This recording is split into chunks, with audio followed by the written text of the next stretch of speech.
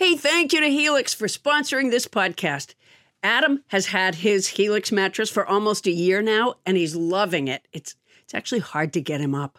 In fact, he won't stop talking about it. You'll understand what we mean when he goes into detail. Thank you for the detail, Adam, later on the episode. But for now, we want to tell our listeners about a special deal going on. Our Sleepy Time pal Helix is offering up to 30% off all mattress orders and, as if that's not enough, 2 free pillows for our listeners. Go to helixsleep.com/Paula. That's helixsleep.com/Paula. This is their best offer yet, and I'll bet it won't last long. With Helix, better sleep starts now.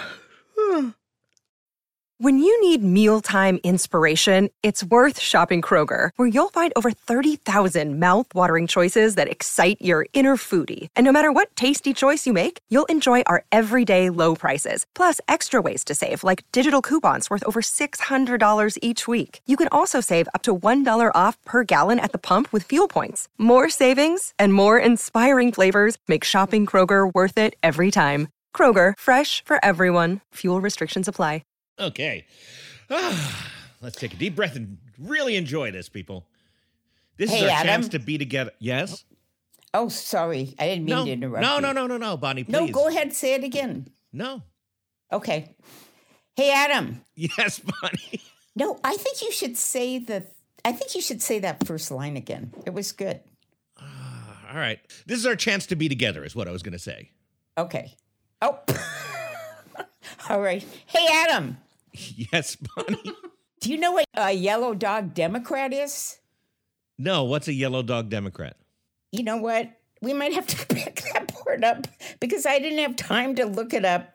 I had it, but now I can't remember. Okay, wait. It's a Southern term. I think it might be that even if a dog were running for office, if he was a Democrat, a person would vote for him. Oh, yes, the old Southern Democrat thing, the yellow dog Democrat, yes. Yeah. Well, once again, our show is supposed to be funny and informative, and I was just informative. We haven't even started the show yet, Bonnie. Do you mind if I kind of cut in and do that? No, I just like talking to you. Starburns Audio. Coming to you live from our houses in Los Angeles, California, it's Nobody Listens to Paula Poundstone, your comedy field guide to life. Tonight, remember when President Trump was impeached? No, not the one where he caused an insurrection to stop Joe Biden from becoming president. I'm talking about the time he threatened Ukraine and the stability of all of Europe to prevent Joe Biden from becoming president. Good times. Well, tonight we welcome one of the few heroes of that sordid chapter in our history. Fiona Hill is on the program. No, not the Hill who testified before Congress about Clarence Thomas and was so poorly treated that it almost prevented Joe Biden from becoming president. I'm talking about the Hill who testified before Congress and was so poorly treated by congressmen who wanted to prevent Joe Biden from becoming president. Yes, that Fiona Hill. She's here. And then, if you don't have anything nice to say, well, you're probably one of our fans. It's Mailbag. I'm Adam Felber, your unimpeachable source of high-quality intel, carefully connecting all the dots to fashion a credible and coherent narrative for this podcast. And now, please welcome the secret agent, the mole, if you will, sent here from the country of conversational chaos. It's Paula Poundstone. Hey, you guys. So lovely to be with you. You know what? This is really a highlight of my week. I'm not sure I've always thought of it that way, but maybe the days are getting... I actually... Have you guys all gotten your boosters yet? No, not yet. No. I made my appointment. There. I actually have someone who is close to me, someone that is an anti-vaxxer, someone that won't get vaccinated. When I asked them about it, they said they wouldn't do it because they saw online that you get magnetized. No. Yeah. It's very hard to talk to someone who says something like that. I mean, at first I was like, well, that's idiocy. And then, you know what? After I left the conversation with them, I realized that my logic is all wrong. The answer is, you know what? even if that's true, how many hours have I spent looking for my keys? If I could just get out of the car and stick them to my forehead, that would be fantastic. You know how you're like pat your pockets and stuff? Like how helpful to have a friend or maybe my assistant Wendell say, no, they're on your forehead. Fantastic. Or you know how when you're in a restaurant, you knock your fork off the table and you have to, say, waiter, can I get another fork? What if you could just lower your head quickly and catch the fork with your magnetic forehead appeal? No, listen. And the other thing is, I'm always trying to figure out ways to make money. I would do birthdays. I would do like birthday parties for kids if I was magnetized. It's an excellent, I did learn mime right on this podcast. And that's probably something that I could use as one of my birthday party skills. Magnetism? Yeah, don't you think? Possibly. What kind of magnet tricks are you planning to entertain the kids with? I don't know. Just, I mean, like jacks, for example. Jacks, the 12sies were always very hard. But if you drop the ball and then you swing your hand over them and they cling to it, fantastic. Yeah. So I think there is an upside. Yes. I don't think I could have convinced my friend that there was no such thing, but I do think I could have impressed upon... You know what? I just realized that I was screaming into the microphone. Oh. I was so excited. Yeah, and we have promised our editor, Vic, that we would stop screaming into the microphone. Vic said to... Vic is our editor, and he said, pretend the microphone is someone's ear. Yeah. And actually, though, I would scream on that topic because I would be like, you know what? You want to be magnetic. Being magnetic isn't a bad thing. You might be able to get your friend vaccinated by using that argument. I'll say that much. Yeah, exactly. Of course, I probably couldn't get him out of the car because isn't the car metal? Yeah. Yeah. It's just going to be stuck on the side of the car. Oh, God. Wow. I'll just stick him on the side of the car and then have the vaccination come out to him. And by the way, would they stop showing arms? I don't want to see any more upper arms. Thank you. Enough. You don't like upper arms? Wait, what just happened? I don't like it when they show on the news. People's, they keep showing the vaccinations. That's not helpful. Oh, I see. We all know what a vaccination looks like. We don't need to see it anymore. Now, it sounds to me like you're a little phobic of needles. I am, but and there may be somebody out there that's like me, that maybe that's why they haven't. Yeah, I am vaccinated, but maybe that's why they haven't been, and they're not drawing that person any closer to getting vaccinated by showing all those people getting shots on TV. It's the news's responsibility to show you the things that they're talking about. They talk about birth. They don't show a placenta falling out of a woman. It's not necessary. We don't have to. It's just, we don't need every gory detail of everything. Okay. I hear you on that. It's a frustration to me, Adam. It's a daily frustration. And this, spending time with you guys, having a little laugh, putting on my Mr. Rogers sweater, and then it lifts me up from the otherwise difficult burden of people like that. Well, I'm glad to hear it, and thank you. I'm pleased to report that one thing that we won't be doing today is talking about Eat, Pray, Love. Hey, Adam. Oh, yeah. Adam. We finished Adam. it. Bonnie? We don't have a book club. We don't have a book club. We don't have a book club meeting today. Wow, that's groundbreaking, Bonnie. A theme song for something we're not doing. Well, we still have a book club. We just haven't yet chosen our next book. That's all. Which brings me to that, which is that our fans who visit our Facebook page might notice, if you look on Facebook, that Tony Anita Hull has asked you to suggest books for the book club. Oh, good. We've made some poor decisions in the past, notably Eat, Pray, Love, and we're gonna throw it open to your suggestions for what should be our next book club book. So if you haven't already, run over to that Facebook page for Nobody Listens to Paula Poundstone and chime in.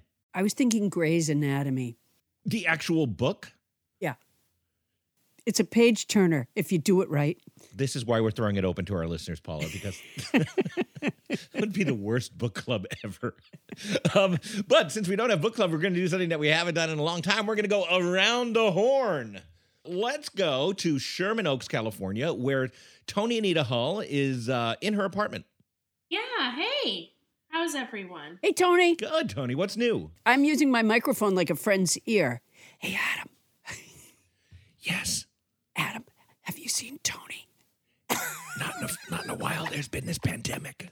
Yeah, she's in a bigger apartment than she used to be in her Polly Pocket apartment. She's in the Citizen Kane house now. Mansion? Yeah. Really? Yeah, she's in a huge mansion. I didn't realize she'd stepped up in the world. Hey, Paula? Yeah. We were just asking her what's new in her life. Oh, okay. Oh, okay. I'll talk to you later. Don't mention the Anshin May. So, Tony Anita Hull, what's new? Well, before I tell you, can I ask you a quick question? Well, yeah, sure. Who's the house band tonight? Oh, my. Oh, did I just shout into the microphone again? Oh. I want to thank tonight's house band, Nobody, and returning champ Corey Springhorn from Shoreview, Minnesota on the trumpet. Corey, your presence here on the show is so familiar and so comfortable that we plumb forgot to introduce you, but welcome back. Yeah. You know, he's playing way in the back of Tony's mansion. Nothing. All right, Tony, tell us what's new. I joined the gym again. Very exciting. What time do you go? Do you go in the morning, Tony, or do you go at night? I go in the evening. So I'll go after we're done taping tonight. Do you use a lot of the equipment? Is that the thing? Well, I like to use the treadmill and the stair mill and then the Bosu balls and things like that. Oh, that's that half ball? That's a half ball, yeah. Yeah, that you stand on? Yeah. Yeah, it's like a balance thing. And then also to make it more challenging, people will carry like a hot pot of tea. Yeah, you got to be very careful with that. Yeah. Tony, let me ask you, how close to your apartment is the gym? It's about a mile away, so not too far. It'll take me a couple minutes to get there. Fantastico. To me, that's always like the way that people stop going to the gym once they have a membership. They're like, I don't feel like going all the way over there. Oh, see, if I'm paying my $26 a month, I'm going to use it. That's how I feel about Reese's peanut butter cups. Like if I'm paying $26 a month for bags of Reese's peanut butter cups, by God, I'm going to eat them. That makes sense to me. Yeah, that's exactly how I feel. I ate all the Reese's cups out of the Halloween candy before I put it out for the felt really bad. Ooh. But I didn't mean to. I just did. Well, you should have pulled the Bonnie Burns maneuver. Just, I don't know what she did this year. Maybe did she light her house on fire and leave? I mean, Bonnie does complete avoidance of Halloween. And you know what? Speaking of Bonnie, let's go visit her. Up in the Simi Valley, there's Bonnie Burns. Welcome, Bonnie. Hi, you guys. Hey, Bonnie. Hi, Paula. I actually have a quick question for you. So my way of knowing where my keys are is that when I walk through the door, I throw them on the floor. And there's just... You throw them on the floor? Yeah, just you walk through, you throw them on the floor. That way, they're always there. You know where they are. I threw them on the floor when I walked through the door. Yeah. So my question is, if I got my forehead magnetized with the keys, like jump back up at me? Yeah, I think it would. Yeah, obviously, yeah. Well, that'd be fun. Yeah. I remember that time I went to your house and I slid across the kitchen floor because my foot hit a key. Throw them on the floor. I don't know. It's kind of no fuss, no muss. I don't think we're ever going to get to hanging the hook for the keys in this house. It's just would be so far down. Oh, so wait. So you have a hook, but you just haven't hung it? We bought some hooks that we never hung. I don't know if any of them would be small enough to put a key on there. Is that one of the things that you wrote on the whiteboard that you had that time? No, I don't have that down. But like I do have things down on that whiteboard, like call the electrician because it's completely dark in front of our house, which is not the best. And that's been for maybe 8 months. And it's been on my list to do. Yeah. It's completely dark. We have an entryway. You can't see anything. Yeah. Yeah, well, I'm sure you would do that item off your whiteboard if you could only see it. I still haven't gotten to the point where I say, what's new, Bonnie Burns? Sorry. I was going to tell you what I did for Halloween this year since you asked, okay? All right. Well, I don't imagine the children could see the house, could they? Well, that's one problem. So you'd think, right, that they would just not even bother coming up. I would think that. But I had decided this year I wasn't going to mess around anymore about putting the candy out. Somebody would steal the candy. So I just set a reminder in my head that October 31st, what the date was, and I just wasn't going to stay downstairs where you could see me in the big picture window because we've never gotten around to ordering blinds so people can't see inside. Oh, because you don't have curtains? Blinds. Yeah. To hang over the picture window so people can't see inside. Probably for 3 years, let's just say. Okay, so I don't want to give you the wrong impression of our place. So far, this sounds a lot like the koala enclosure at the LA Zoo. I know. Plus, There's here's a the couch thing. where you stow your snacks between the cushions. Oh, I forgot about that. I know, there's that too. Here's the thing. Yeah. The picture that is emerging of your house, Bonnie, is it's, Right. I would like to encourage our listeners to draw or Photoshop what they think Bonnie's house looks like. Send it to us or post on the Facebook page. Oh my God, your house is in such need of an intervention, Bonnie. It kind of is. Yeah. Remember we had the organizer one time, a long time ago. My guess is that if the organizer worked with Bonnie and her daughter, that she would just drive them out in the desert somewhere and let them go. Yeah, I think so. Or this might be the thing that breaks her and makes her not be an organizer anymore. Yeah, that's what it sounds like. I know. What about you, Adam? What about you? What's new with me? Well, here's what's exciting. I'm doing stuff, trying to get the word out about my book. And what's exciting is, we do pre-tape. We tape before the show. By the time this show is heard by our listeners, my book will be in the bookstores. Wow. That's great. Yeah, isn't that amazing? Yeah, that's great. Very exciting. And so I've received my copy, and it's a hardcover book, and I walk by it and I pick it up and put it down several times a day. Oh, that's nice. That's pretty much my day nowadays. As I walk by that book, I take the dust jacket off, look at it, put it back. You might want to laminate your book so you can suck on it without hurting it. Oh my God. And on that, Paula, do you have a word? Oh my I God. do have a word, Adam. It's palanquin. Palanquin. It's a noun that means a covered litter for one passenger consisting of a box carried on 2 horizontal poles by 4 or 6 bearers. Here, I'll use it in a sentence. There's an obnoxious commercial for an online viewing service where a woman is being carried through the desert on a palanquin. Wow. Adam, if I could, I'd like to use the word in a recreational setting. Oh my gosh, I didn't even hear you come in, Senator Sanders. There's a lot of dust in here. It may have baffled the sound. Welcome, Senator Bernie Sanders. We'd love to have you use palanquin in a recreational setting. Thank you, Compass Head. I will tell you that I had been in negotiations with Senator Joe Manchin for hours and hours over these recent weeks. It was difficult, especially here in the pressure cooker that is our nation's capital. As most people know, camping, survival in nature, brings people together. So Joe and I went camping together. Okay.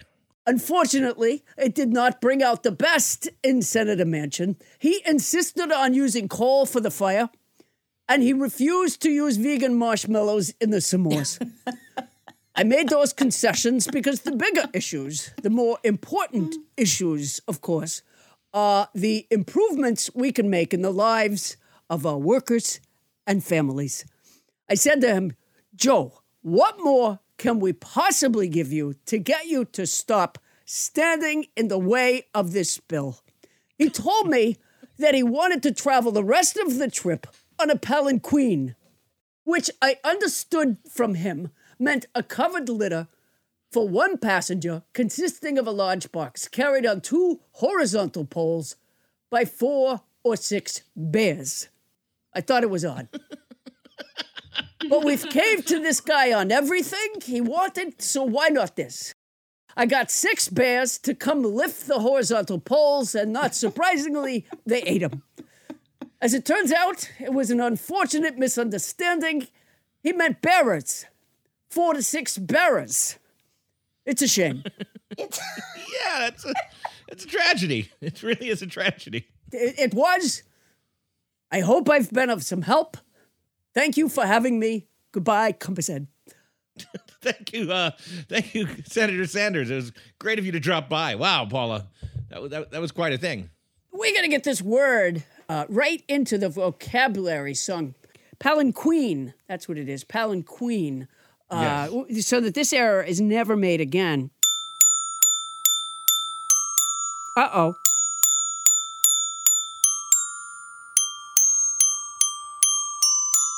A little rusty there. This week's word is palanquin. It's a noun that means a covered litter for one passenger, consisting of a large box carried on 2 horizontal poles by 4 or 6 bearers. Not a mode of transportation for really great sharers. Last week's word was maunder. It's a verb that means talk in a rambling manner. Someone who talks about Archie comic salad spinners, mood rings, and Matthew McConaughey in a talk on oil prices isn't a very good speech planner. The week before that, the word was mephitic. It's an adjective that means smelling very unpleasant, like a really old dead pheasant. Going back before that, the word was perspicacious. It's an adjective that means having a ready insight into an understanding of things. I can tell birds can't fly without wings. I must be perspicacious. And not long ago, the word was flagitious. It's an adjective that means criminal, villainous, like whoever keeps talking Tony and Nita Hull into going on cruises and leaving us. Let's never forget Gallimaufry, which I pronounced wrong until nobody James Hyder corrected me. It's a noun that means confused jumble or medley of things. Hodgepodge, who's podge, hodgepodge. Adam doesn't think my song is replicable, replicable, replicable, but I do. Yay. Wow. Questionable clockwork, but a great song this week. You know, I was improvising more on the Glock than I usually do. Oh, I thought maybe you just had, because it was a busy week for you, maybe you hadn't had a time to have a session with your Glock instructor. Oh my God, no, hours and hours and hours of practice this week. Unbelievable. All right, well, it was good. You know what? I knew the word palanquin because of my youth spent reading that word in sci-fi and fantasy books. Well, you know what? I think I said palanquin. It's not palanquin, it's palanquin. The accent is on the keen. Well, I wouldn't have known how to pronounce it anyway because I just read it to myself in books. Oh, yeah. Remember you had that book, The Adventures of the Palanquin Rider? Yeah, that was the one. Yeah. If you spent your youth reading a lot of science fiction and fantasy books, you're going to see a certain number of emperors born into the room on palanquins. Yeah, oh, no question. Hitchhiker's Guide to the Palanquin. All right, coming up, James Reston said... The Illustrated Palanquin. Yeah, by Ray Bradbury. Yeah, that was a good one. Yeah. Okay, coming up, James Reston Star said... Palanquin. Would that be Star Wars Palanquin? Yeah. Dune Palanquin. Okay, go ahead. Go ahead. My mistake. Coming up, James Reston said... This is the very devilish thing about foreign affairs. They are foreign and will not always conform to our whim. Fiona Hill is here on Nobody Listens to Paula Poundstone when we come back.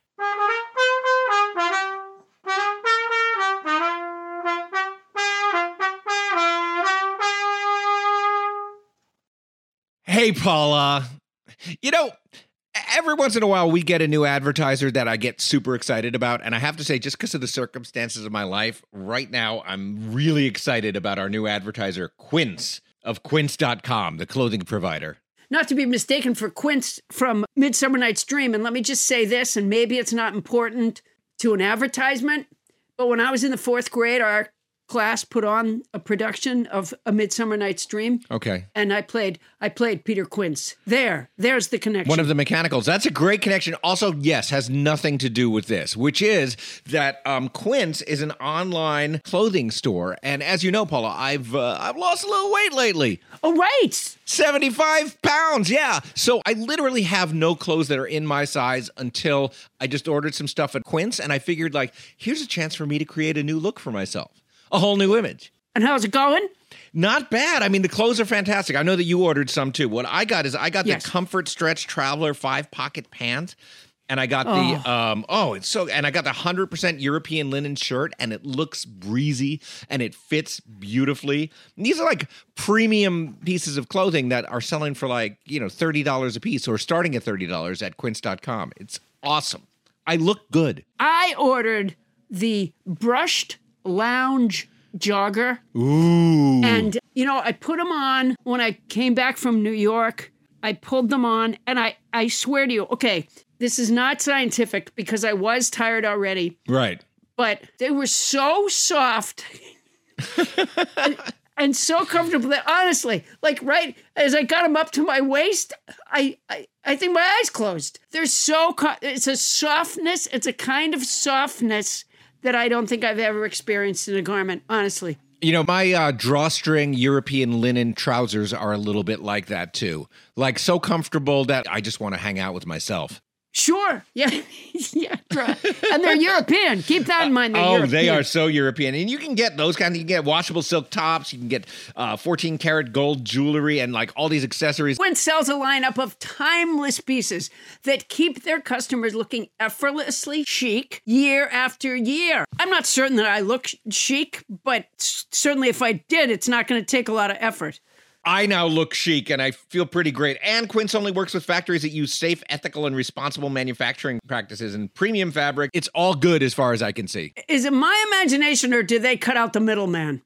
They cut out the middleman, Paula Poundstone. I love it when they cut out the middleman. That's the thing. They cut out the middleman. That's fantastic. So be like me and Paula. Get warm weather ready with Quince. Go to quince.com/nobody for free shipping on your order and a 365-day returns. That's QUINCE.com/nobody to get free shipping and 365-day returns. Quince.com/nobody. And honestly, I look fantastic. Paula, you won't be able to keep your hands off me. Oh, I can't wait. And don't think that if you had to return something, don't think you're sending it to a middleman because they cut out the middleman. They cut out the middleman. That's quince.com/nobody. And if you're going to do it anyway, use our code. Hey, Paula, it's been almost a year now since I got my Helix mattress. And as you remember, there was some drama surrounding Helix mattresses. Because when Helix first sponsored us, Bonnie took the mattress and she's been loving it. But finally, I got my chance to get a Helix mattress and I sleep so well. I mean, the family bed is where we all gather. We watch movies in our room occasionally and everybody just piles on it and it's comfy. And yet when one person hops on, the other half of the mattress doesn't fly up. I'm a fan. Well, Adam, everybody is unique and everyone sleeps differently. That's why Helix has several different mattress models to choose from, each designed for specific sleep positions and feel preferences. Models with memory foam layers to provide optimal pressure relief if you sleep on your side. Models with a more responsive foam to cradle your body for essential support in stomach and back sleeping positions. Plus, enhanced cooling features to keep you from overheating at night. And if your spine needs some extra TLC, they got you. Every Helix mattress has a hybrid design combining individually wrapped steel coils in the base with premium foam layers on top. It is the perfect combination of comfort and support. I agree with that last bit. I don't get all the technical stuff about the mattress, but it is soft and supportive. Helix offers 20 unique mattresses, the award-winning Luxe, which I got, and ultra-premium Elite collections, the Helix Plus, a mattress designed for big and tall sleepers, and the Helix Kids mattress, designed for growing bodies and endorsed by child sleep experts, and my daughter now wants one. So, how will you know which Helix mattress works best for you and your body? You go to their website, take the Helix sleep quiz, and you find your perfect mattress match in under 2 minutes. When you said you can't follow all the technical stuff, it's really not that technical. No matter what way you sleep, they have a mattress that will support and comfort you. How hard is that? When you say it that way, it seems a lot simpler. I take it back. That's my boner. And your personalized mattress is shipped straight to your door, free of charge. And Helix knows there's no better way to test out a new mattress than by sleeping on it in your own home. That's why they offer a 100-night trial and a 10 to 15-year warranty to try out your new Helix mattress. Well, I like that there's a warranty, but they can pry that mattress from my cold, dead hands. I took the sleep quiz. I was matched with the Helix Midnight Luxe. I got the Luxe, and I love it. It is such an upgrade from my old mattress. You know, I think Bonnie got the Midnight Luxe, She did. too. Yeah. You're not here. Don't want to take Adam's word for it? Well, you got Bonnie's word. Helix has been awarded the #1 mattress picked by GQ and Wired magazine. It's even recommended by multiple leading chiropractors and doctors of sleep medicine as a go-to solution for improving your sleep. Your sleepy time pal Helix is offering up to 30% off all mattress orders and 2 free pillows for our listeners. That's a lot, and it's already not that expensive a mattress. Go to helixsleep.com/Paula. That's helixsleep.com/Paula. This is their best offer yet. It's fantastic. It won't last long. With Helix, better sleep starts now. Well, not right now. And if you're going to get it anyway, Use our code.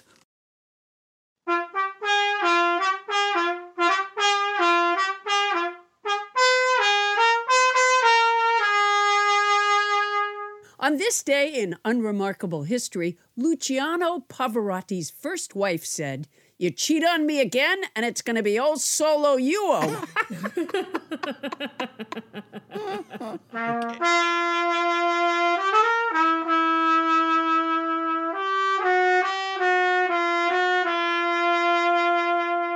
thank you, house band Corey Springhorn. Hey, Paula. Hey, Adam. What's up? Adam, I'm not a historian. I didn't go to college. I know nothing of national security issues. I did, however, watch the Underdog cartoon when I was a kid, and I had the board game. So I have some understanding of evil, power lust, and threats of world domination. Sometimes I wonder if the virus, the anti-vaxxers, the big lie, QAnon, the white supremacists, the book banning relentless distraction from dealing with climate change, and my dog Mo's constant scratching is the work of underdog arch-villain mad scientist Simon Bar-Sinister, or perhaps Putin. And I lie awake at night wondering why. Why would Putin want my dog to scratch? Wow. Those are some very big questions, Paula. There's been a lot on my mind, Adam. I can't answer your question about Putin and why he wants your dog to scratch. But you know what? By extraordinary coincidence, we have someone here who probably can answer that question. What? No. Yeah. She is known by most of us for her powerful expert testimony before Congress in the first impeachment of Donald J. Trump. She is a former National Security Council official. She is a senior fellow at the Brookings Institution, and she is the author of the New York Times bestseller, There Is Nothing for You Here. We are so lucky to have her with us, Fiona Hill.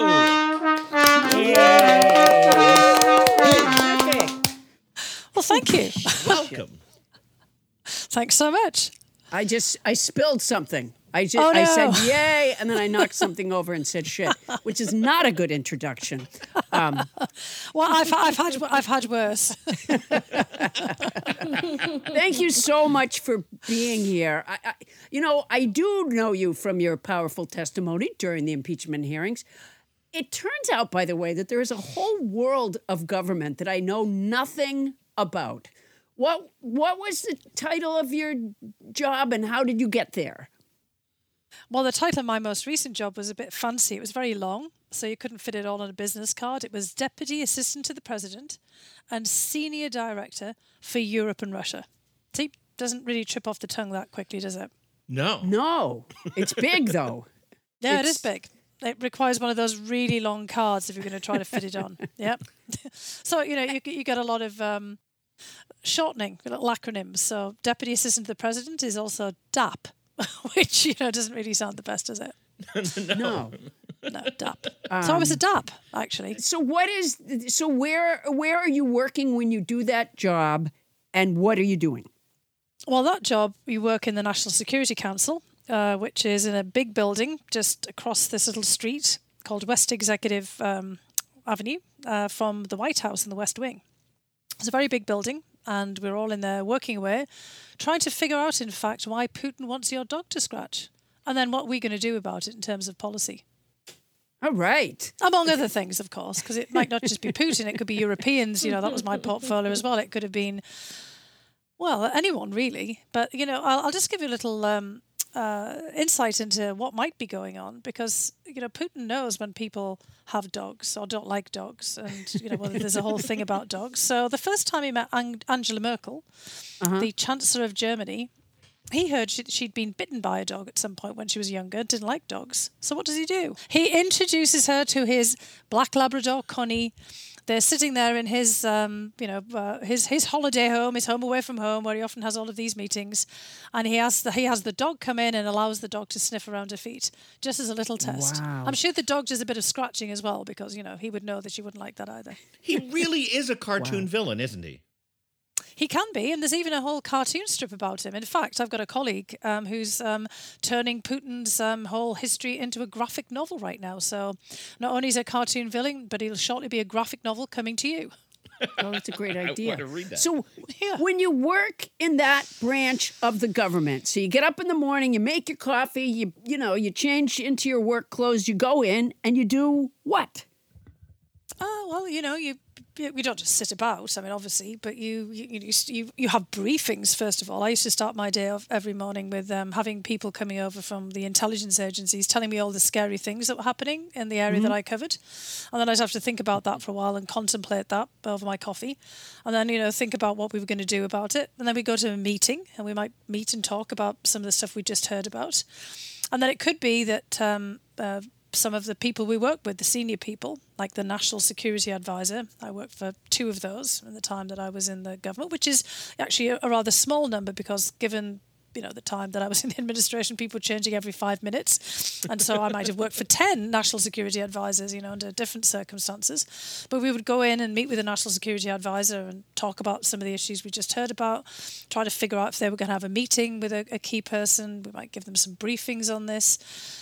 Actually, when you start to describe it, it sounds like we weren't doing very much, actually, doesn't it? When you just kind of start. No. It sounds like there's something going on. No, you've already had 2 figuring out how we're meetings. going to deal with a disaster or stave off a disaster. Sometimes that would come along. And then, what would happen if Putin brought his dog? We'd talk about that at a meeting. Yeah, no, you are. So far, you've had coffee and a couple of meetings already. That's right. I'm already tired, right? Yeah, in those briefings, what kinds of things would they say? Would they say like, something bad is happening in, I'm just picking a place, Italy? Would they? Yeah. Terrible things happen in Italy. Uh-huh. And then the Italians are often having elections and changing prime minister. So actually, there was quite a lot to keep up on Italy. I lost track of the number of prime ministers and foreign ministers and various defense secretaries during the time we were there.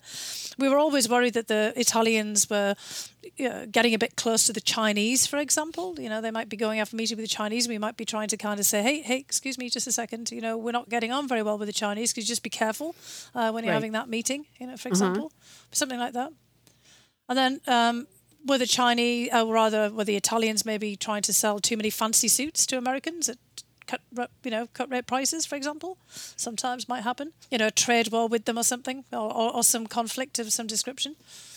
I'm just, thinking of some theoretical things with Italy. All right. Now, in terms of the sort of challenges that we face, our whole political situation now, not just the Ukrainian thing, but the just everything, the book banning, the white supremacists, the QAnon, the anti-vaxxers, you get the idea.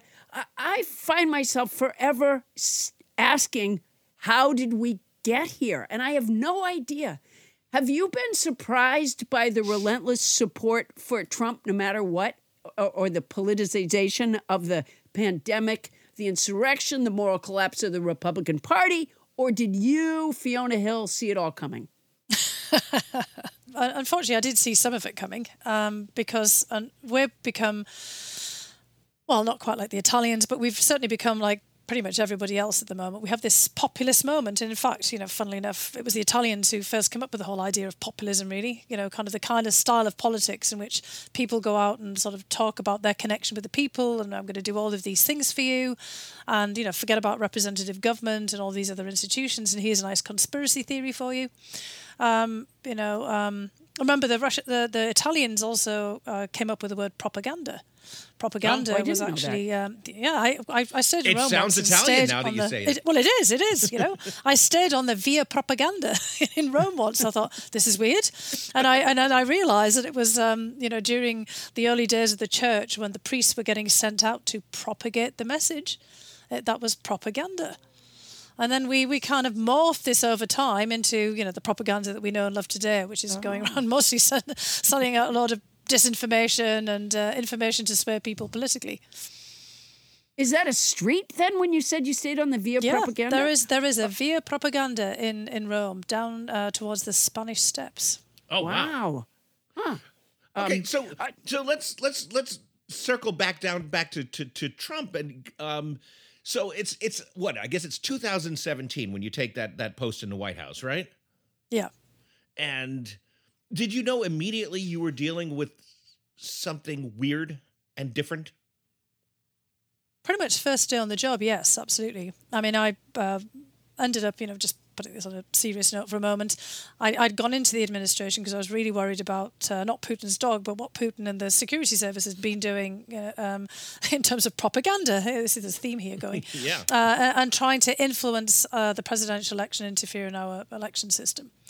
And so I'd been very concerned about that. I'd had a previous job where I was the National Intelligence Officer. It sounds like also a strange title, right? And I'd been the chief analyst in the government looking at things related to Russia and coordinating all of the analysis for the intelligence services. And, based on that previous job and all of the work that I'd been doing on Russia and Putin and everything else, I knew we were in big trouble. And, the Russians had actually had a much more successful propaganda and influence operation in our elections than they'd had at any time, and this isn't from want of trying, since the Cold War, because of social media and all of our different vulnerabilities. What kind of things told you that, Fiona? What were the clues that told you that? Well, partly it was a lot of, following what was going on in Russia and the Russian media, kind of picking up on all kinds of things that was happening here. I still had a lot of contacts with colleagues that I worked with before, and, just closely following the course of events. And, as soon as we saw Hillary Clinton's emails and the Democratic National Committee's emails being hacked and then released, it was classic that this was a Russia ploy, not just WikiLeaks and others involved, but it had all the hallmarks of a Russian operation. And so I went into the government hoping to be able to do something about that. And, day one on the job, I realised this is going to be much more difficult than I thought. I had thought that President Trump, once he was there as president, he had, of course, said that he was going to be super presidential when he actually got there into the presidency. Right. And not so much. He wasn't immediately worrying about the Russian threat. And, it kind of went a bit downhill from there. The first day on the job, I didn't have one of those first great days at the office experiences. My daughter had thrown up the entire night before, food poisoning. Yeah, working mother hell, nightmare, just the night before your first day on the job. I'd literally run to catch the metro and left my shoes behind. I was running in sneakers. And I left them behind at the door because I was so befuddled. I was just more worried about whether I'd puke all over me, and I was kind of running off down there and thinking, oh my God, I hope I get there and I'm not going to, people are going to, oh, what the heck's the matter with this person? And I thought I was going to be in an orientation session, and next minute I'm plucked out and told I have to go over to the Oval Office with General McMaster, who's the National Security Advisor, to brief Trump ahead of a phone call to Putin, a condolence call, because there's been a terrorist attack in the St. Petersburg metro. And I'm say what? I mean, I've been up with a puking daughter all night. I knew nothing about a terrorist attack. I had my own domestic terrorist, kind of ruining the night before my first day on the job. So I'm completely and utterly befuddled. And then, of course, I'm looking down and go, no shoes. So I try to borrow a pair of shoes. My feet are far too big. I just then, General McMaster says, come on, you could think of something to say. We can't mess around looking for shoes. Let's get over there. Stick your feet under the chair. The president will never look at you anyway. He was right. He didn't even look up. Didn't see the symptoms or anything. I give my little spiel about this is terrible. It's Putin's hometown. First attack on the St. Petersburg metro, which happened to be true. It was all I could think of as two at the time to say. And he'll be very upset and he'll take it personally. great success. President Trump says, "Oh, this must be very personal for you. How terrible! The first time there's been a terrorist attack on the St. Petersburg Metro." I'm thinking, "Yay, scored that point." And then the phone call's finished, and Ivanka Trump comes in. And not only is she, kind of looking just amazing, but she's wearing this white, lacy, flowing outfit, these incredibly high stiletto heel shoes. She comes in, she sits down, first thing she sees are the sneakers, and I'm like, busted. Wow. And it just never really improved from that point on. I was always, caught in the equivalent of my sneakers. The president never paid any attention. I never got my moment to explain to him, kind of all the things about Putin. And I also got to know pretty early on, just getting back to your point, Adam, this was not going to be your ordinary presidency. Because, first day on the job, there is the president's daughter who's already an advisor, and I kind of somehow not made that connection. And she's in the Oval Office pretty much for every meeting, in those early days that I was in. I think you got the better part of the deal, though. How's that? Well, I'd rather be you with no sneakers than be Trump's daughter. I mean, you with sneakers than be Trump's daughter. I hear that. I'm without sneakers and with shoes, yeah, maybe.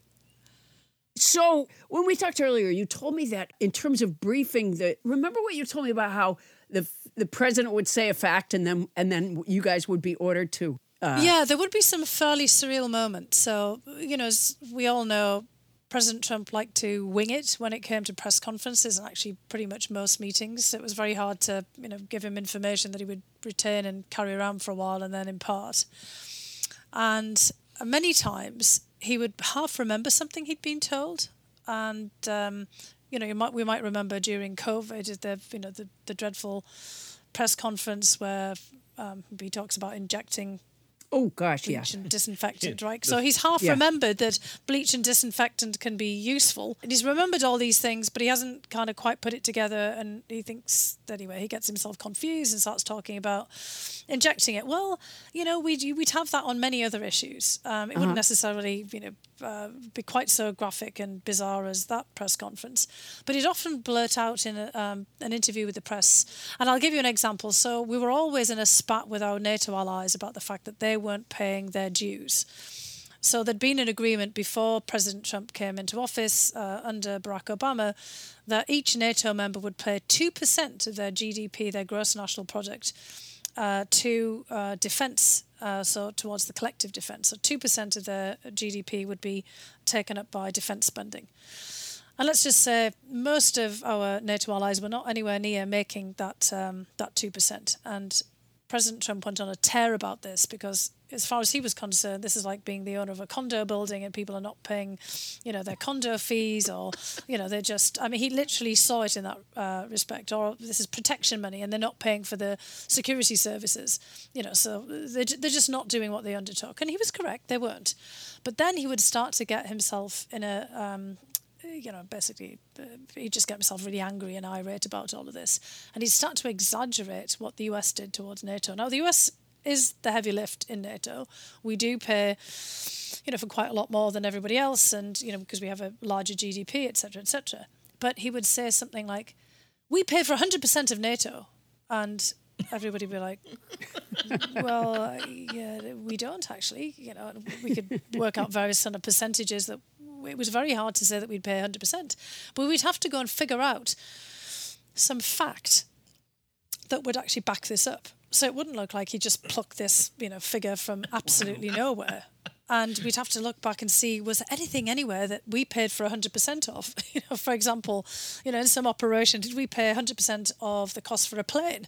Or did we pay 100% of the costs for sending some guys over there? So and we'd be constantly running back and looking for something to say, well, when the president was saying that we pay 100%, he was, of course, referring to this particular operation on this particular day where 100% of the planes that flew over there in, this short period of time were paid for by the United States. So we'd always have to be kind of looking for something because, of course, he was the president of the United States, and him saying something that was just kind of plucked from the sky was obviously going to undermine the point that he was making, because the point that he was making was actually to try to get the allies to step up, but the allies were like, that was just rubbish. Of course the United States doesn't pay 100%, and then they'd be like, well, okay, so you pay 100%, so why are you asking us to pay anything? So you'd get into these ridiculous diplomatic spats because he, in the interest of trying to cajole them and bully them into living up to their dues, was just plucking something out of the air to, it was a bit of hyperbole to kind of get them going. So you had to devote an unexpected amount of time just making the president seem less stupid so that the United States had like a coherent position? Yeah. Pretty much. Not all the time, but yeah, there could be said there was some of that, yes. There was some of that. Reverse engineer his claims. That's a great way of putting it. That's better. Yes, that's the technical term for it. When you would speak with, say, your counterpart then in one of these countries when he had made such a claim, did they ever say to you, well, that doesn't make sense? Wait a minute, all the that's time. not true. Well, of course, and all the time. We'd have to say, well, look, the point the president's making, obviously, right, is a valid one, which is that you're only paying right now 1.3% of GDP towards defence. Yeah, and you promised to do too. And if you did do too, he wouldn't be saying these things, would he? So there was an element of this as well. Because it's actually true. If they had been paying 2%, and actually in some respects you had to give it to him, for gumption, basically, for basically trying to kind of call them to account, because previous presidents had also tried to get them to step up, and defence secretaries, but they hadn't really paid any attention. So, Trump was a really kind of blunt force, punch forward, to get them right between the eyeballs and to, get them to step up. Unfortunately, they didn't always step up because they just got annoyed. Oh, well, at least he tried blunt force. Nelson Mandela said the United States has made some serious mistakes in the conduct of foreign affairs, which have had unfortunate repercussions long after the decisions were taken. Little did he know we were just getting warmed up. More with Fiona Hill when we come back. The cat of the week is Koba from Black Mountain, North Carolina.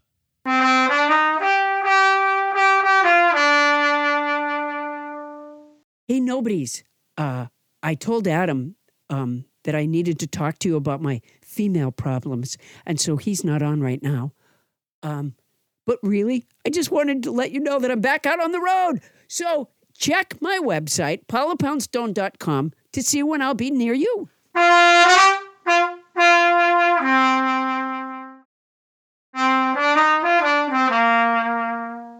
And we're back with Fiona Hill. Paula. Yeah, so what else about working with Trump? Wait, you do have experience with other presidents, right?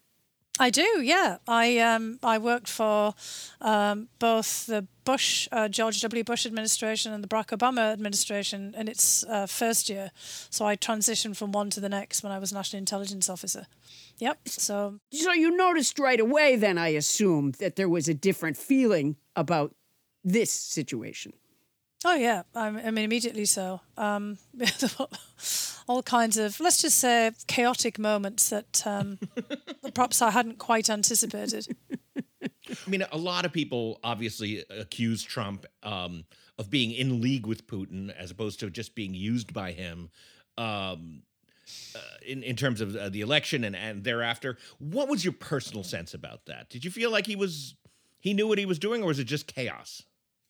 Look, I think from Trump's point of view, as a business person, somebody who's running his own business, that's kind of how he pretty much thought that the government was going to run. And he looked at Trump looked at Putin as another sort of CEO, family businessman. He said that, Putin was strong, he was powerful in his view, and he was running the country like it was his own, which is actually a pretty good analysis of Russia from the point of view of a Russian analyst as well. Putin has become fabulously rich, and as president of Russia, he's got all of these things that he owns. The Kremlin has amazing amounts of property, and he doesn't have a lot of checks and balances on his position there. And Trump looked at Putin and thought, hey, I wouldn't mind that either. So that was kind of part of the issue, was that Trump thought that as the CEO of a family company trying to run the country like an extension of that, then it was up to him to kind of charm Putin to sit down, and they're just like businessman to businessman, CEO to CEO, they'd get things done and they'd do a deal. And in some respects, he kind of called it right from the Russian perspective, because it's a very hierarchical system with the president on top and no political parties and, you know, nobody else really out there that matters. But of course, the United States isn't supposed to be like that. You know, there's not just one guy that matters, irrespective of, you know, what they say. There are 330 million of us. You know, the executive branch is an actual executive branch. There's supposed to be other people in it as well. There's all the cabinet members and all the other parts of the government. There's actually Congress. You know, in Russia, the Duma, the Russian parliament, equivalent to Congress, is very much a rubber stamp. The Russian state is all there, but it's very much subservient to, you know, directives from the Kremlin. And, you know, of course, Trump looks at that and says, hey, what's there not like to like? You know, that looks pretty good to me. But all the stuff that Putin was doing to us, isn't that something not to like? Wouldn't he, as a businessman, wouldn't he engage on the idea that this other business is spying on us and trying to mess with us and like Well, from his point of view, we were doing the same to them, because he always makes this kind of equivalency. And, you know, you might remember some of the journalists would say to him, wow, Putin's a killer. He said, we don't have killers here too. You know, Putin does this, we don't do that too. You know, so he was always kind of jumping into the same space that Putin would and say, well, look, you know, we're not exactly perfect. But the interesting thing is he didn't necessarily try to stop the government from sanctioning the Russians or taking strong action. So it was more about Putin than it was about Russia. So he did, you know, understand, because it's about Putin and what Putin stands for as a person. Because Trump was pretty enamoured of autocrats writ large. He liked President Xi of China, and you can be sure, and of course we know, he didn't really like China all that much, and certainly didn't like China from the trade perspective or, you know, China's rise as a military power. He liked President Erdogan of Turkey. And he kind of liked Turkey because he'd built some buildings there in Istanbul. They kept talking about his Trump Towers in Turkey. But he wasn't that enamoured about Turkey. But he was always joking with Erdogan, saying he was the Sultan and, you know, sort of admiring the fact that Erdogan seemed to have unrivaled power. And then he liked the Queen of England, who isn't, you know, exactly some autocrat, authoritarian type. But she's, you know, really well respected. Everybody knows who the Queen of England is. She's rich, not as rich as she used to be because there's all these billionaires now, but she's the Queen of England. You know, she has an orb, a crown, a sceptre, loads of palaces and castles, lots perhaps of gold-plated toilets, you know, who knows? She's certainly got the lifestyle of the rich and famous. And, you know, so there was a pattern there. Celebrity, rich, famous, powerful, perceptions of being powerful. So, you know, after a period of time and observing this, I realised it wasn't just Putin, and it certainly wasn't Russia, but it was just a type. And, you know, Trump said that to Bob Woodward in those interviews on tape. You know, he said, hey, you know, I like the strong men. I'm not too keen on the others. Do you think when Trump would say stuff like, oh, don't we kill people here too, that sort of thing, was that really for the audience of Putin? I mean, he wasn't saying that to endear himself to Americans. I think he was saying that just because that's what he thought. There wasn't much difference between the public-private Trump. You know, in some respects, he would just say, you know, what was on his mind.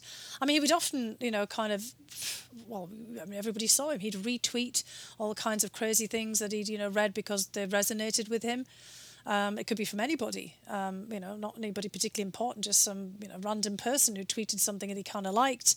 He would, you know, speak openly about whatever was on his mind. I mean, I saw that with world leaders. You know, we hoped we might have a bit of a script. We'd spend, you know, days preparing these briefing packages. And then, you know, we'd condense them down to maybe a couple of flashcards, you know, the kind of thing that my teenager's doing right now for a biology quiz. And, you know, we just had a hope that he would, you know, read, you know, some of those and, you know, impart it. But usually he would go off on a tangent on something he was thinking about at the time. So, for example, if you wanted to talk about climate change, you'd go on a rant about windmills, the big ones, you know, not just like, you know, little windmills, you know, like the Netherlands with tulips around them, but those giant, huge, you know, wind turbines.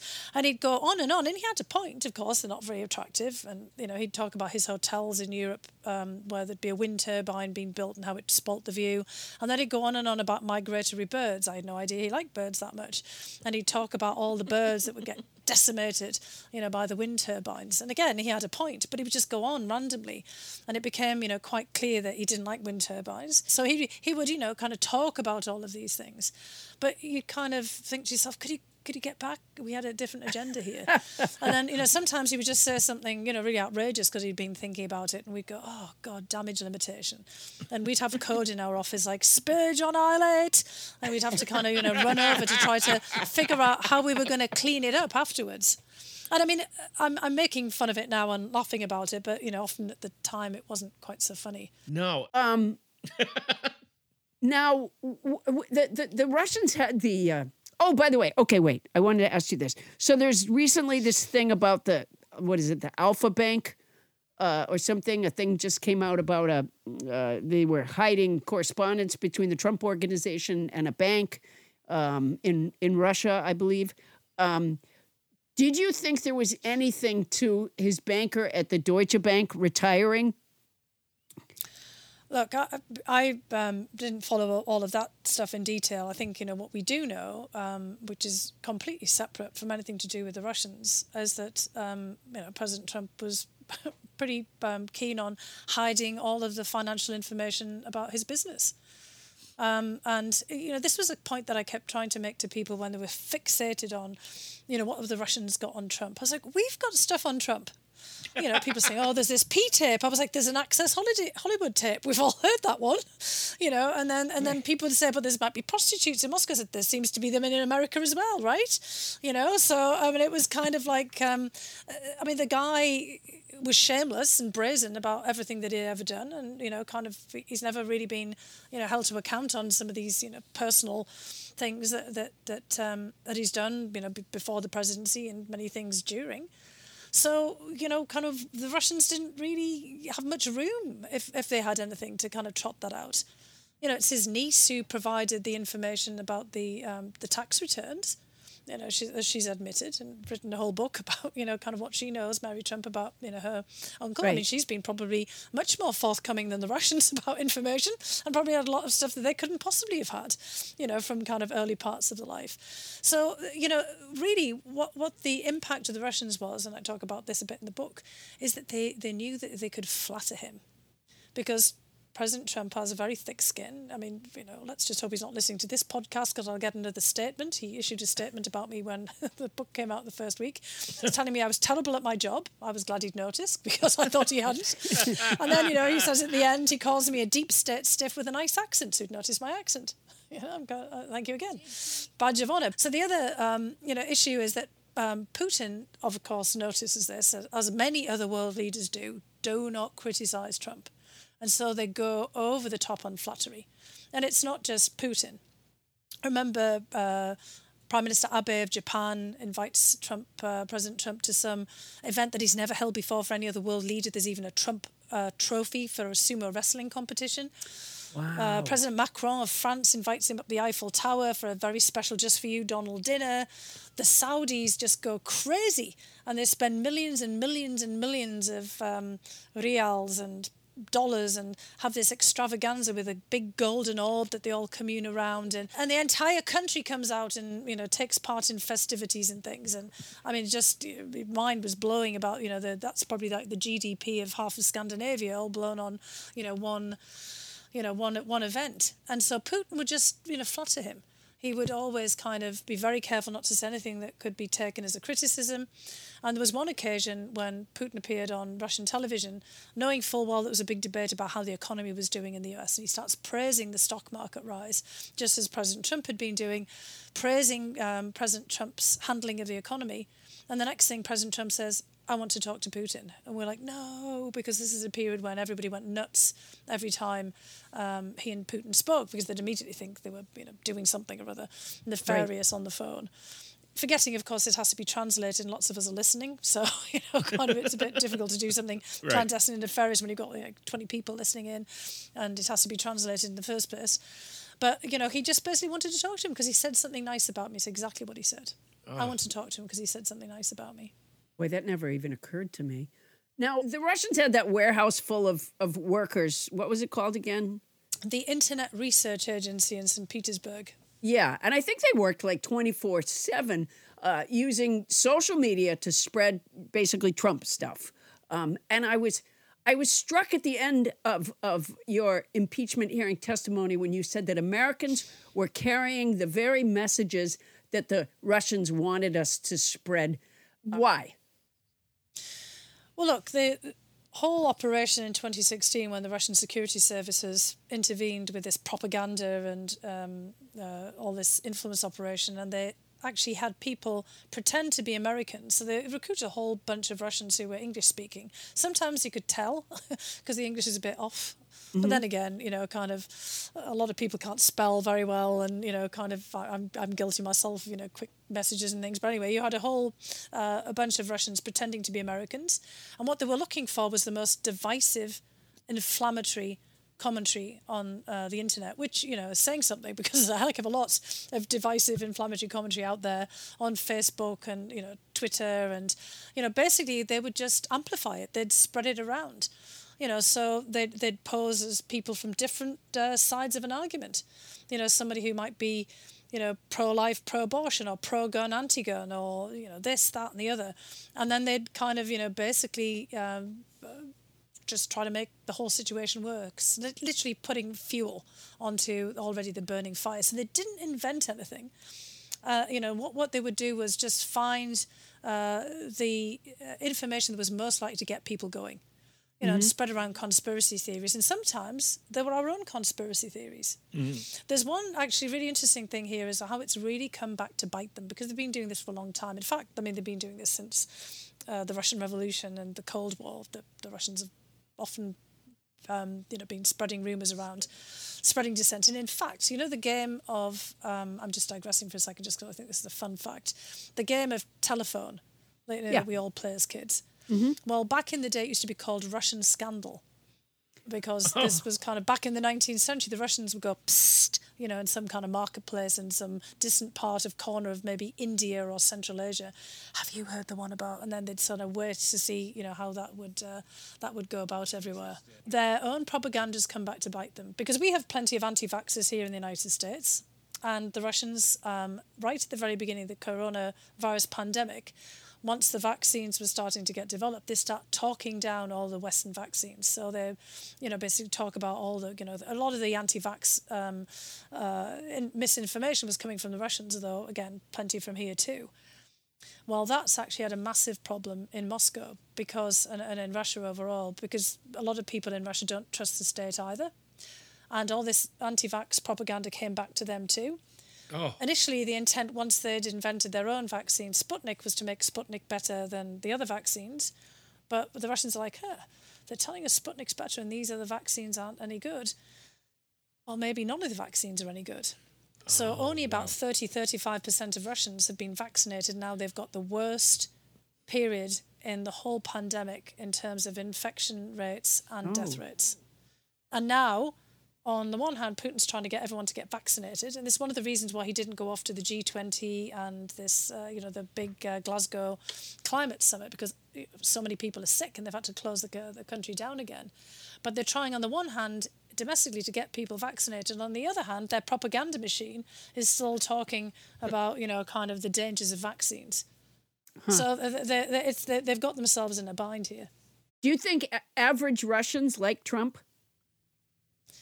I think, a lot of people were entertained by Trump, and he fed into a lot of Russians' perceptions that we were just full of it, that we'd been going around the world for ages saying how wonderful we were, how exceptional we were, how well organised we were, how capable we were of everything, telling them how to run their elections, telling them how to do this, and then, oh, right, I think a lot of Russians were, well, welcome to the world. And I've had a lot of Russians who I know who kind of said to us, so how does it feel? Yeah. Well, yeah. And then I said to me, how does it feel good. to be a dissident? So for me and other people who've been speaking out, and be like, well, yep. You're my favorite dissident. Yes, and at least you get to speak out, which is something that I think we still have over some other countries. Something we do have that, and that's really very important. And for all of the issues that we've got going on in the United States, we've got this chance in all these different formats to actually speak out about, and to have make fun of it a bit as well. Because if we were making fun of it in Russia, Paul would be on our way to the penal colony number 11 by now. So and you, Adam, wouldn't be far behind. Yeah, making fun of Putin now. Yeah. No? I definitely would have been a candidate for the poisoned underwear, which I thought was just Yes, the that's meanest it, attack of all. Well, that is really saying something, isn't it? And Alexei Navalny, the opposition figure who survived the poisoned underwear, is indeed in one of those penal colonies right now. And he basically started calling Putin, grandpa underwear, after that. So you said, it was, underdog. It was like underpants, kind of Putin underpants. It was kind Captain of Underpants. basically Yep. Captain Underpants. Yeah, exactly. Sure. Yeah, President Underpants in his case. Well, Fiona, that was just spectacular. I could really talk to you, and Paula, we could talk to you all day and all night, but we can't. And so what we're going to do now is we're going to take all this information that you've given us and run it through the old Pouncedonator. Paula? How's been Corey Springhorn from Shoreview, Minnesota on the trumpet? You sound fabulous. I imagine when your last name is Springhorn, you are forbidden to play a stringed instrument. If I could get you, Mr. Springhorn, to give me a little background music, I'll tell you what the old Pouncedonator spit out. Fiona Hill has shared with us her amazing experience and insight. She is one of the most brilliant people I have ever even known about. And I know it would be a colossal waste of her brains, her courage, and her essence to have her work for me doing that reverse engineering of the shit I say, but I sure wish she could fill that role. When Paula says she works all the time, she's considering messing around on Twitter as part of a job. I could say, I don't know why I don't have a lot of energy. I eat very healthy. And she could say, Paula eats a lot of Ruffles potato chips, but they did start out being potatoes, didn't they? Which is a vegetable with a bit of fiber and some protein. They can't be sure that nougat doesn't contain antioxidants, can they? Or I could say I use my brain a lot, and she could say, the brain is quite active during the REM cycle. Or I went to Harvard. She did. She taped an HBO special there. Or my book, The Totally Unscientific Study of the Search for Human Happiness, is a bestseller. Well, that's among the books that she personally sells. It does very well compared to the other books that she sells. Or the majority of my life is spent cleaning up animal waste. Well, that's actually true. Her life is quite gross. She is a former National Security Council official and author of the New York Times bestseller, There Is Nothing For You Here, now also available on audiobook, which she will read to you. Thank you so much, Fiona Hill, everybody. Yay! Thank you. Oh my gosh, that was wonderful. Coming up, Thomas Hobbes famously called life nasty, brutish, and short. And he never met our fans. It's Mailbag coming up next.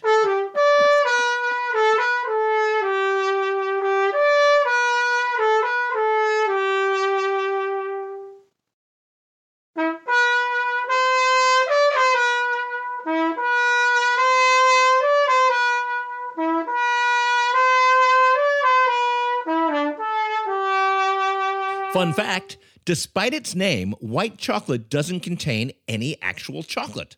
A fact that scientists say can be best verified by, quote, tasting that nasty shit.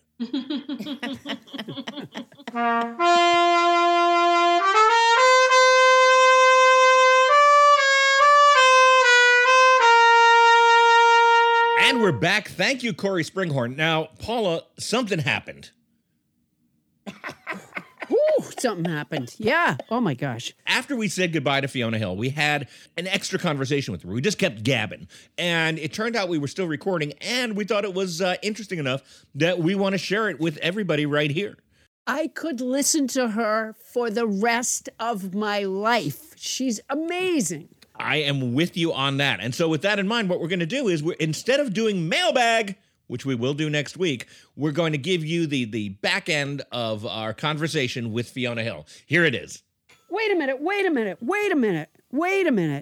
Just say that one more time. Instead of doing what? Instead of doing Mailbag. What a disaster that was. We're going to listen to the rest of our conversation with Fiona Hill right now. Fiona, really, that was just wonderful. I had like a million more questions for you. How do the political things usually go down with the podcast audience? I think our audience is somewhat reflective of the way that I think. Yeah. I had breakfast with someone who was a colleague of yours. Oh, yeah. Largely from the State Department, but he briefed the same three presidents that you have on matters usually relating to terrorism funding. It was Captain Crunch. Captain Crunch. Captain Crunch, yeah. What he said was that he felt like Trump was the least curious guy he'd ever briefed, and he ran away from that fire. He went to become a private consultant, but you ran right towards it. Yeah, I mean, I did feel our house was on fire. I better rescue the goldfish or something. It kind of felt like we had to try to do something. But then, we all got singed to get out and make a retreat. But it was worth it. I still think it was worth doing it. I would do it again. But if Trump comes in 2024, I would just say run for the exit. Because I don't think anybody kind of really going in. The people who are still in the government, I just hope they'll stay on there and, try to keep things together. But I wouldn't advise people, knowing what I know now, if this isn't the second time around, there's just no way. I think we're going to be in really big trouble. We might well be in the gulag or headed towards, penal colony, God knows where. It feels that way for sure. Because there'll be a lot of vengeance, and people like me really will be like dissidents. I've actually got the Save America statement framed just up on my shelf over here. The statement of which I was terrible at my job. My very belated job performance review. Oh wow! Just to remind me. Were either of you following what was happening in Dallas? Oh, with the JFK thing? With the QAnon people, hundreds of people showed up in Dealey Plaza, the site of the Kennedy assassination, because they thought John F. Kennedy Jr. was going to appear there, possibly with Trump, and take back the presidency. Yeah. We've gone into a really strange earlier time. These are the kinds of things that used to happen in other centuries. The kind of like that rumors would spread and there'd be a peasants' revolt, for example, or somebody would kind of like storm the Bastille, something like this. I mean, this is not something you expect in the 21st century that... No. Yeah. I mean, it's just like plucked out of the pages of weird history. Mm-hmm. But in the old days, like there's something so supernatural about some of this weird shit that people are saying. Yes. I mean, it just shows that we've never really kind of gone past that, doesn't it? Yeah. Well, I think we have a bigger problem than COVID, and maybe, COVID has exacerbated, is that we have a pandemic of mental health problems, and they're just soaring. Yeah. And I think also... the conspiracy theories are part of that because people are trying to soothe themselves by telling themselves that they understand what's going on in this complex time. I really do think that the brain has to play tricks on you, when you're getting overload. And I think that's where conspiracy theories come from, because people need to have an explanation. Yeah. And even if it's ridiculous, they'll jump onto that explanation. It's no coincidence that a lot of the people who are into the conspiracy stuff are also quite religious. A lot of evangelical Christians in the United States. It's just, and if you read their stuff, they're starting to synthesize those things. Yeah. The Trump and JFK stuff and all the Q stuff has taken on a lot of religious mythos too. Well, I come from a part of the world in the north of England where there was like every town had a myth of fairies and goblins and kind of sprites and I mean, we just because it's a bit bleak up there, strange things happen. So people always have to have an explanation, and I think that's kind of in these kinds of times. Yeah. If you go back to the Victorian era, I come from not too far away from that famous place where there's the two girls who invented these fairies on a film. That were really kind of cutouts and everything from Arthur Conan Doyle and Sherlock Holmes, and people believed in it because they wanted something to believe in. It was kind of the bleak part of the Victorian era. And everybody wanted a little bit of hope and, they wanted to believe in fairies. So they did. Wow. Hundreds of adults believed in this and traveled over to see the place where these kids had some very elaborate cutouts of fairies. That seems so much more benign. Yes, it was benign. Yes, this isn't so benign, is it? These are not really kind of nice little sprites. These are kind of, pedophiles and murderers and, God knows what, that kind of people who've got stories around. So are you saying there are no fairies? I'm a little heartbroken. No, there are fairies. Thank goodness. Yeah, don't worry. Oh, geez. Oh my heavens. All right. Can I send you the occasional question on email? Of course you can. It would be lovely. I'd love to stay in touch. And I would love to be able to come and see you if it wasn't for this wedding. Yeah. You know what? Why don't you contact them and see if you can get them to move the wedding? Yeah, I can try them again. I can try again. This will be the third time that they've changed it. Yeah.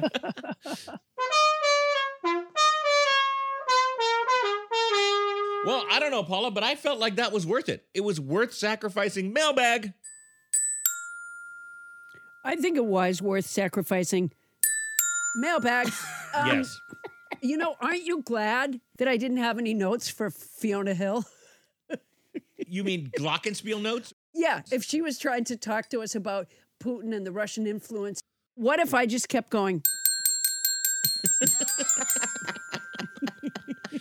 Fiona Hill. Yeah, that's Fiona. and she would have been living where we're living now. All right. Moving on. Adam, we haven't Yes. talked about this in a while, but it remains true that we have really enjoyed making Nobody Listens to Paula Poundstone, the comedy podcast, which some would describe as delicious comedy wrapped around an informative, chewy nougat. However, the only way we can keep making the podcast is if we can grow the number of listeners that we reach. And the best way to do that, of course, is by word of mouth. Each listener sharing with a friend how listening to Nobody Listens to Paula Poundstone has changed their lives. That's true. The That's true. problem is that many listeners don't feel comfortable talking to their friends about their relationship with our podcast. So I have written some simple sample dialogue to dissolve the hair in that drain. Try this. Listener's friend. Are you sure you're okay? You're bleeding. Listener. Yeah, I'll be fine. We'd better wrap that duct tape around him a couple more times. Listener's friend. Sir, we are turning you over to the police the minute we land. Listener. Not too tight now. Listener's friend. I'd like to make it tight. There. I think that should do it. I'll make the announcement. We've had an incident with a passenger assaulting one of our flight attendants, Brenda, in the forward cabin when asked to pull his mask up over his nose. In compliance with federal law, the violent nose peeper has been restrained, and our flight must now be diverted to the Denver airport, where many of you will be rebooked to your final destination of Rome, Italy. Some of you may wish to make your way to the rental car center down the escalator to the first floor and drive the remainder of the trip. We'll be landing in 90 minutes. Listener, I can't seem to get these earbuds to stay in his ears. Listener's friend, what are you doing? Why are you putting earbuds in his ears? Listener, I have an episode of Nobody Listens to Paula Poundstone downloaded on this sticky thing, and I was going to play it for him. Listener's friend, you what? What's Nobody Listens to Paula Poundstone? Listener, it's a comedy podcast. I never told you this before because I didn't feel comfortable talking to you about it. See, Adam? But I'm a Nobody Listens to Paula Poundstone listener. Listener's friend. Okay, but why do you want this asshole to listen to it? Listener. Well, I don't know what's wrong with people these days. It feels like we're in a sea of stress and discord.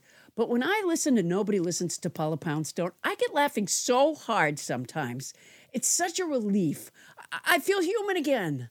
I feel like I belong with that madcap cast, Captain Crinkle Bonnie Burns, who's been Paula's manager for 27 years now. She hasn't gotten off her lawn furniture in her backyard for the last year and a half, and it's been the most productive time in her life. She bangs out brilliant book club theme song after brilliant book club theme song.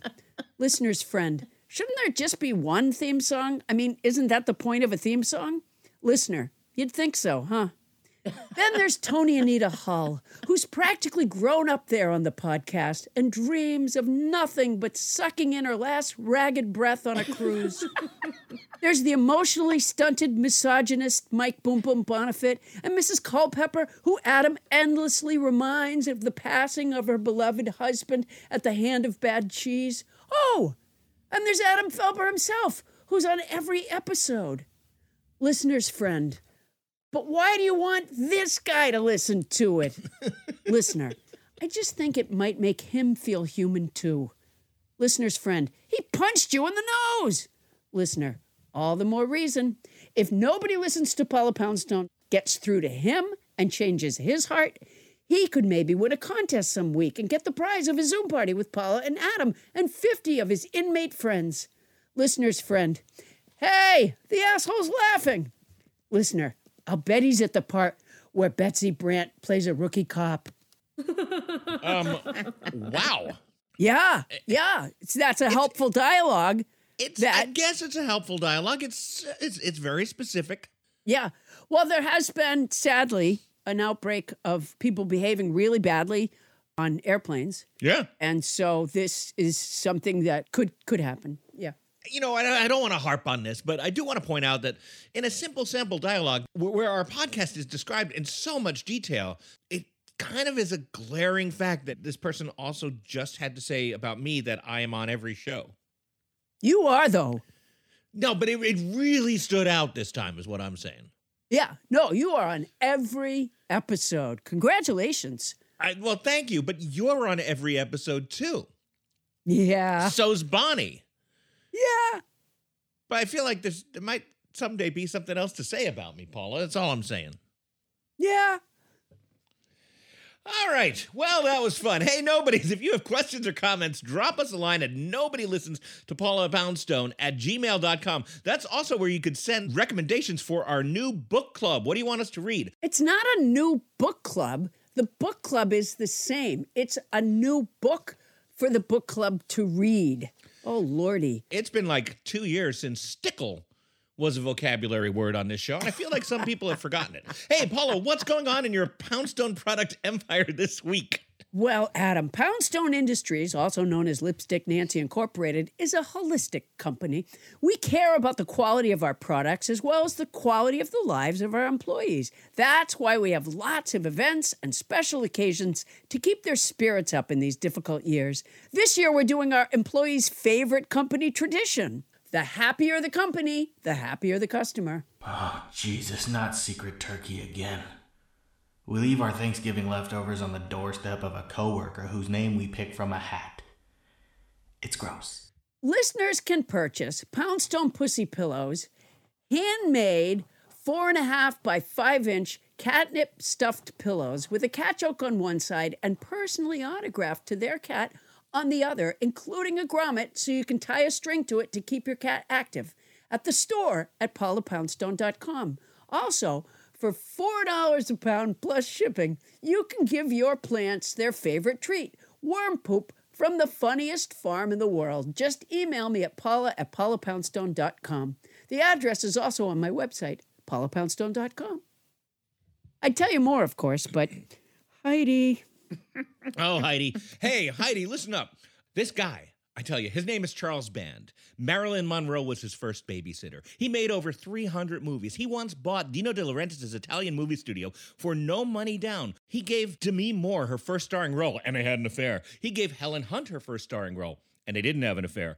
And I co-wrote his memoir, which is out in bookstores right now. That's right. By the time you're hearing the sound of my voice, Confessions of a Puppet Master by Charles Band with Adam Felber is in your stores. So what I recommend is that you walk out to your store right now, put your headphones on so you can keep listening to the end of this podcast, and buy the book. Solid recommendation. Yeah, you know what, Paula? I'm told in the book business that first week is everything. And I ran the numbers. If every single listener of Nobody Listens to Paula Poundstone were to buy that book right now, you know what would happen? No. #1 on the bestseller list. Wow, that would be fantastic. Wouldn't that be great? Yeah, that would be great. Yeah, so go buy it. Confessions of a Puppet Master. You can even just click on it on Amazon.com. They've got it too.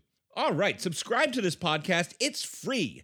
You'll get it every week at no charge. And if there's a subject or topic that you'd like to know about, let us know at nobodylistenstopaulapoundstone@gmail.com. They can also leave a review. Did you mention that?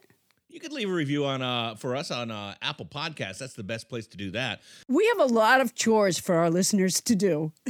Yeah, mainly buy my book and ignore all the other ones. No, listeners, if you could just take out a piece of paper right now and begin your list of things to do, subscribe to the podcast, buy Adam's book, review the show on Apple Podcasts. Anything else, Adam? Yeah, they got to suggest a new book for the book club. Oh, my gosh. It's a lot of work. A lot of chores for our listeners. It's a lot of chores. Again, it's my book, Confessions of a Puppet Master. That's our show. Nobody Listens to Paula Poundstone. It's hosted by Paula Poundstone and yours truly, Adam the Felber. Special thanks to our guest, Fiona Hill. Oh, Yay! wow. We love you, Fiona. Thanks to our house band, Corey Springhorn. Hey! Thank you, Corey. Our show is produced by Paula Poundstone, Adam Felber, Bonnie Burns, Ken Lezebnik, and Tony Anita Hull. Starburns production by Land Romo. Poundstone Industries production by Vic Lowry. Vic, I hope we treated the microphone like an ear this week. I think I shouted into the ear a few times, Vic. Sorry. And by the way, we want to thank the voice talent of Paul Matlock.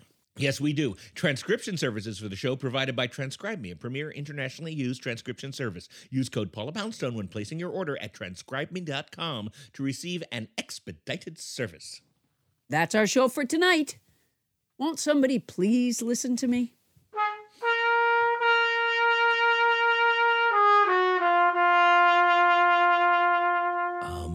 Listeners, if you're still listening at this point, there's a couple other things Paula and I want to. What were the other things? Yeah. The cleaning closet needs organized. Yeah, Tony's just not doing it.